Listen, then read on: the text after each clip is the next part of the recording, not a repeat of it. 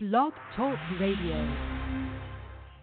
Welcome to Ray and Tay Today, talking sports with friends.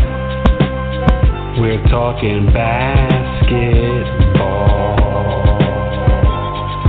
NBA time and we're on the air. We're ready to clap boards and our crossover's not fair. Throw the ball up in the air. We're giving you the stats. All stars are here. NBA finals and the draft. You know we're here, hooping on your behalf. College basketball, March Madness C. Ray and Tay got you covered with Hoops B. Hello, and welcome to the show. You're listening to Ray and Tay Today, and I'm Ray, Tall Rayside. And I'm Tay, Eric Taylor. It is Monday, March 26th. The madness has been pouring all over us. Spring's in the air. We're talking Final Four, college hoops, how we got there. We'll end with some NBA injuries and update the standings. Since we've been focused on college hoops, Ray, did your bracket have this? Loyola-Chicago against Michigan, 11 against 3, and then Kansas-Villanova, chalk 1-1. What did you think, and how is your bracket?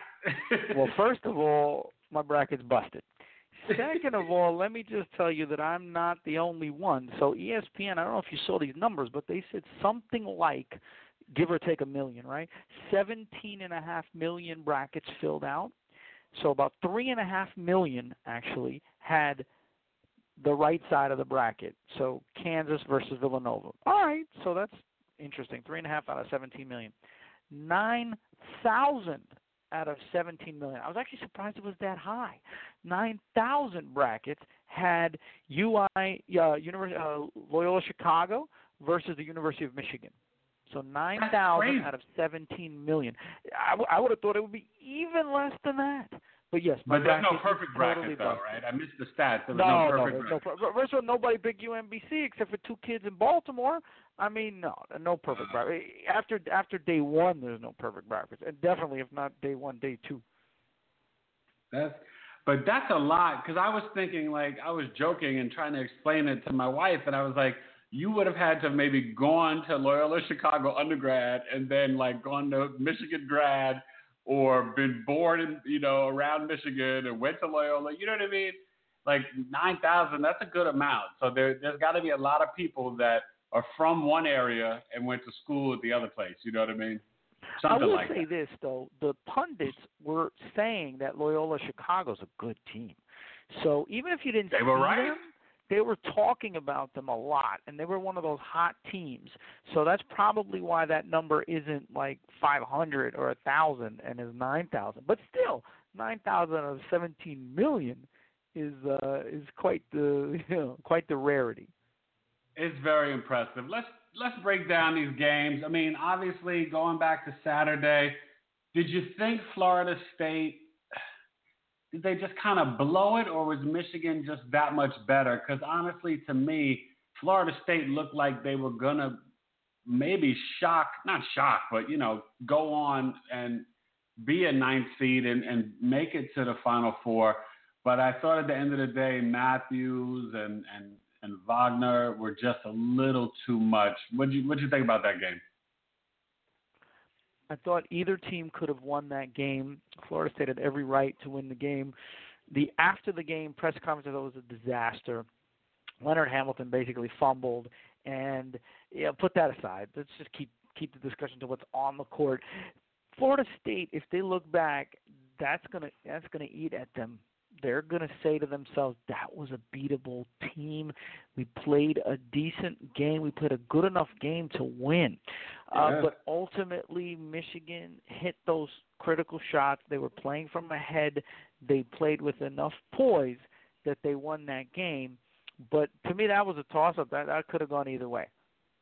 And then, you obviously, I'm thinking of press conference fumbles. I also think of our boy from Kentucky who lost to Kansas State. Now, Kansas State, they were a decent team, but they really didn't show so well against Loyola-Chicago.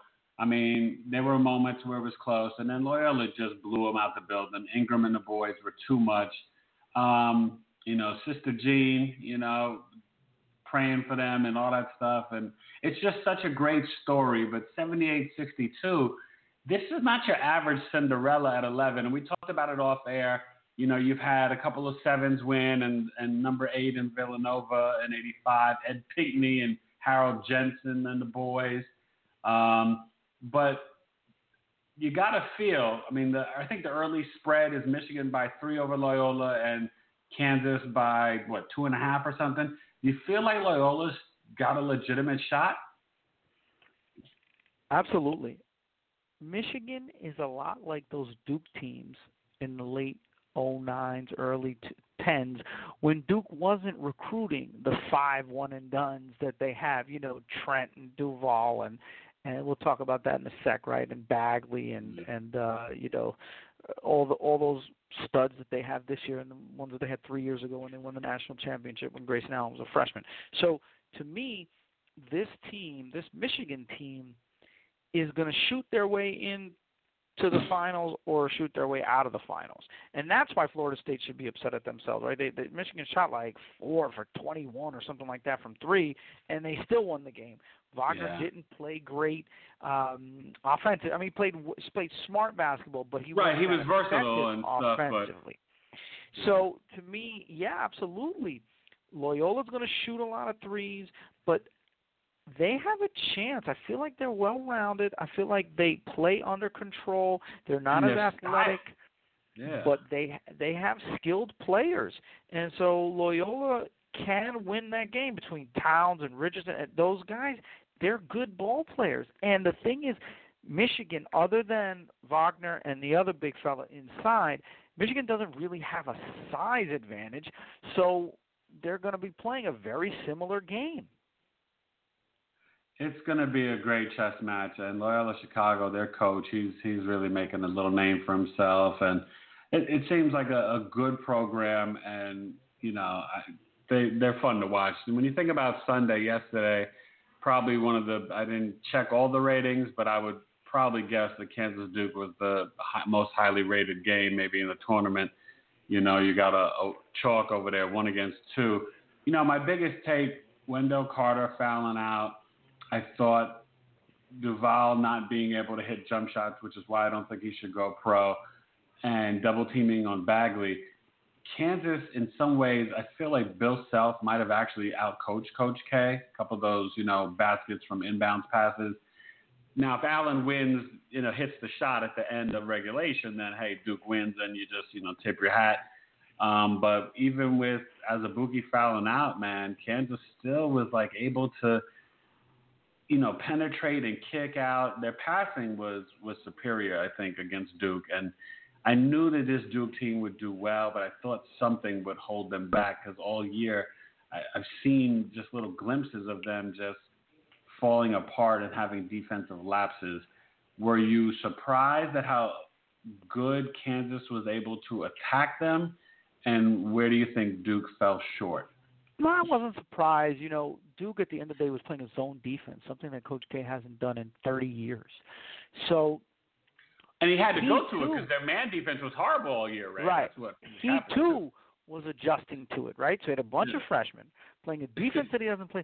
Also, they didn't really have an identity. So down the stretch, Grayson Allen takes over the game. But then again, Grayson Allen didn't really carry this team. It was really Bagley. And to some degree, their Trent, inside and Carter, play. Yeah, Wendell Carter Jr., right? And Trent from the outside. So to me, I think this is a team where they didn't really know who they were and they didn't know their identity. And like you said, if that doesn't hit the rim 5 times and bounce out, Grayson Allen's shot, Duke's going to the Final Four with every chance to win it all. But I guess you live with the freshmen, you die by the freshmen. I will give Kansas this credit. They have talent. So even if Bill Self did a great coaching job, they got ballers. Talent was right up there. And you know who the best player in the court was? Newman. It wasn't Bagley. It wasn't Carter. It wasn't Graham. Newman wasn't Graham. It was Newman. Newman? Yes, it was Newman. So him hitting those threes, those poised threes, and Mikhailovich hitting his big shots. Yeah, that was huge. they are a very solid team. And if you look back in history, solid teams with senior guards and some athletes on the wing, they can win it all. And you know what? They're 2 games away from doing that. But you're right. Bill Self, this may be his best coaching job. As much as he's lost in the Final Fours and Great Eight. Right, because he doesn't have the top lottery pick like the. Right. He doesn't have the Jackson, and he doesn't have the Wiggins other guys and the Embiid and that have come through that program. So good for him, good for them. And you know what? Duke's just going to go back and reload, so no sweat off their back. And you're right, Duval should next year they got the number 1 class already. So Villanova, Ray, I mean, look, Texas Tech, they hung in there as much as they could. I thought that one thing, that you noticed about them when they couldn't really shoot, but they have heart, and I think their program's turning a corner, so I'm happy for them. I think they're going to be good. They'll start to get Texas, top-notch Texas players. So I thought it was a good run for them. They maximized everything that they had. You're banging up against a Villanova team with talent, with seniors. I mean, from Brunson to Bridges to all the big guys. They are probably 1 to 15, or I don't know if it's 16, 18 players on the college basketball roster or whatever. But Ray, Villanova is probably the deepest team in college basketball, if we're being honest. And I was just impressed with them, man. They're fun to watch, but they just got a bunch of dogs. They ball out. So Jay Wright has got himself a very nice system, recruiting. He doesn't go for the one and done. He gets some guys with real good talent, and then he gets some other guys that are like, hey, we're going to be here 2 to 4 years, and we're going to, ride this out. And it's working, right?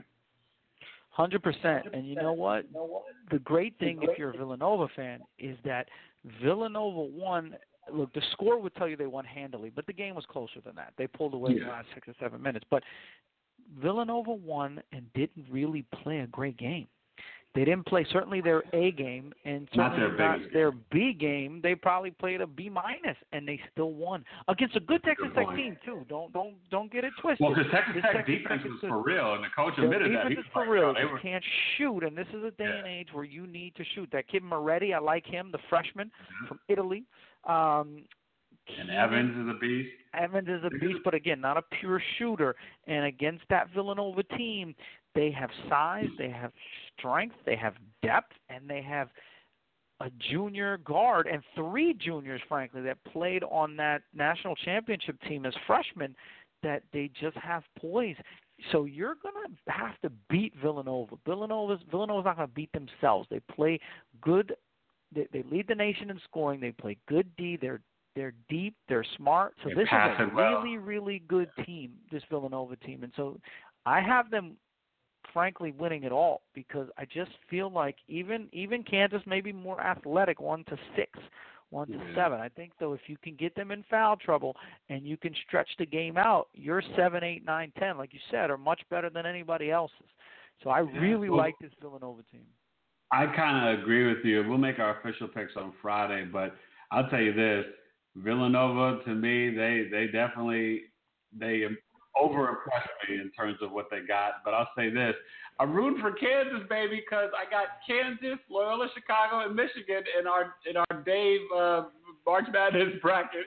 So I got a shot to win. If if Kansas wins, I got a shot to get in the top 15 and make some Benjamins. So I'm rooting for that. So let's end real quick with, look, I said that this might happen, and it has. The Utah Jazz, Donovan Mitchell, you say that Simmons is the Rookie of the Year, but Mitchell has gotten the Jazz after that trade basically into the playoffs. You're looking at the Warriors maybe battling the Timberwolves and maybe having to play without Curry in the first round. I don't know if the Timberwolves could still beat them, but I tell you, if Butler comes back healthy, just in general, and Kawhi, probably all the issues there. Kyrie is, going to probably miss the first round for the Celtics. What do you think's happened in the last, 8 to 10 games of the season? And do you think, in general, not having Kyrie and Curry could put the Celtics or the Warriors on first round alert? Well, no, because the Warriors should get the other 3 studs back healthy. and they're going to be playing a Minnesota team without any playoff experience or a San Antonio team without their best player and without enough athletes to go up and down against the Warriors, or the Pelicans, who are essentially a one-man show with Anthony Davis in the playoffs. Give him credit, though, Ray. He's earned some MVP votes. For and sure. LeBron's March, everybody's saying it's Harden, but LeBron James, what he's doing in March, having his best month in his career, over 30, he is beasting on Cats. It's absurd. He really is. And so the question is, so I don't think Golden State's in any trouble. The Boston Celtics, though, if they play against the Bucks or maybe the Wizards, I don't think the Heat would give them a problem, but the Bucks or the Wizards, you know what? This team, Giannis and the boys? Yeah, but also think about this. This team is playing without Gordon Hayward all year and without Kyrie Irving. So to lose a playoff series in the first round, despite winning 50 games, and Jaylen Brown just got back off the concussion. Right, but it's not inconceivable. You take Kyrie Irving and, again, Gordon Hayward didn't do much. Two best players. But if you take your two best players off any roster, sure they're suspect in the first round. Golden State still has three studs, right? But Boston does not have three studs when you take those two off their roster. Hey, listen, you're totally right. I'll say this: you and I both. We have to look back, but I think we both had the Sixers in the playoffs. But we would definitely have to give some super love to what the Pacers have done. I think at best we both had them maybe between 7 and 9. Victor Oladipo. This is one heck of a coaching job. Sabonis and Oladipo have blossomed. Miles Turner. I mean, the Sixers should be the 4th seed. The Pacers the 5th seed. That might be a classic first-round matchup of two scrappy teams in the East that are not getting enough attention and love. So I'm excited for the playoffs. I think it's going to be fun. The NBA is coming, and it's going to be exciting. It's going to be a great sports week. Ray and Tay, baseball starts Thursday. We're having some changes with the show, but before it all, switches up, I got to say, we will have our 2018 baseball preview on Wednesday. We'll tweet out the time. And we'll get ready, Ray, to talk, World Series, MVP, all that stuff. You think our Yankees got a shot or what? Well, they just said today that Bird is going to be out for another 6 to 8 weeks. I have a feeling this guy is like Sam Bowie, and his legs won't let him play. He just won't with his ankles, and he's always having these problems. And and I just drafted him in fantasy baseball. Bird is killing him. I guess in every sport you need your legs, but obviously when you hit, you stress your ankles. You can't, unless you're healthy, you can't do that. Now, Yankees have to find a way to figure out their outfield situation. They maybe move Jacoby Ellsbury and just get rid of him, free up some innings. But it's all about the pitching for the Yankees, right? We have some pitchers that might come up for a little bit too, Ray. Yankees. So we'll see what happens. Anyway, have a great sports week. We'll talk to you Wednesday, and Friday we will preview. It's a busy week for us. We'll preview the Final Four and give you our predictions. We are out.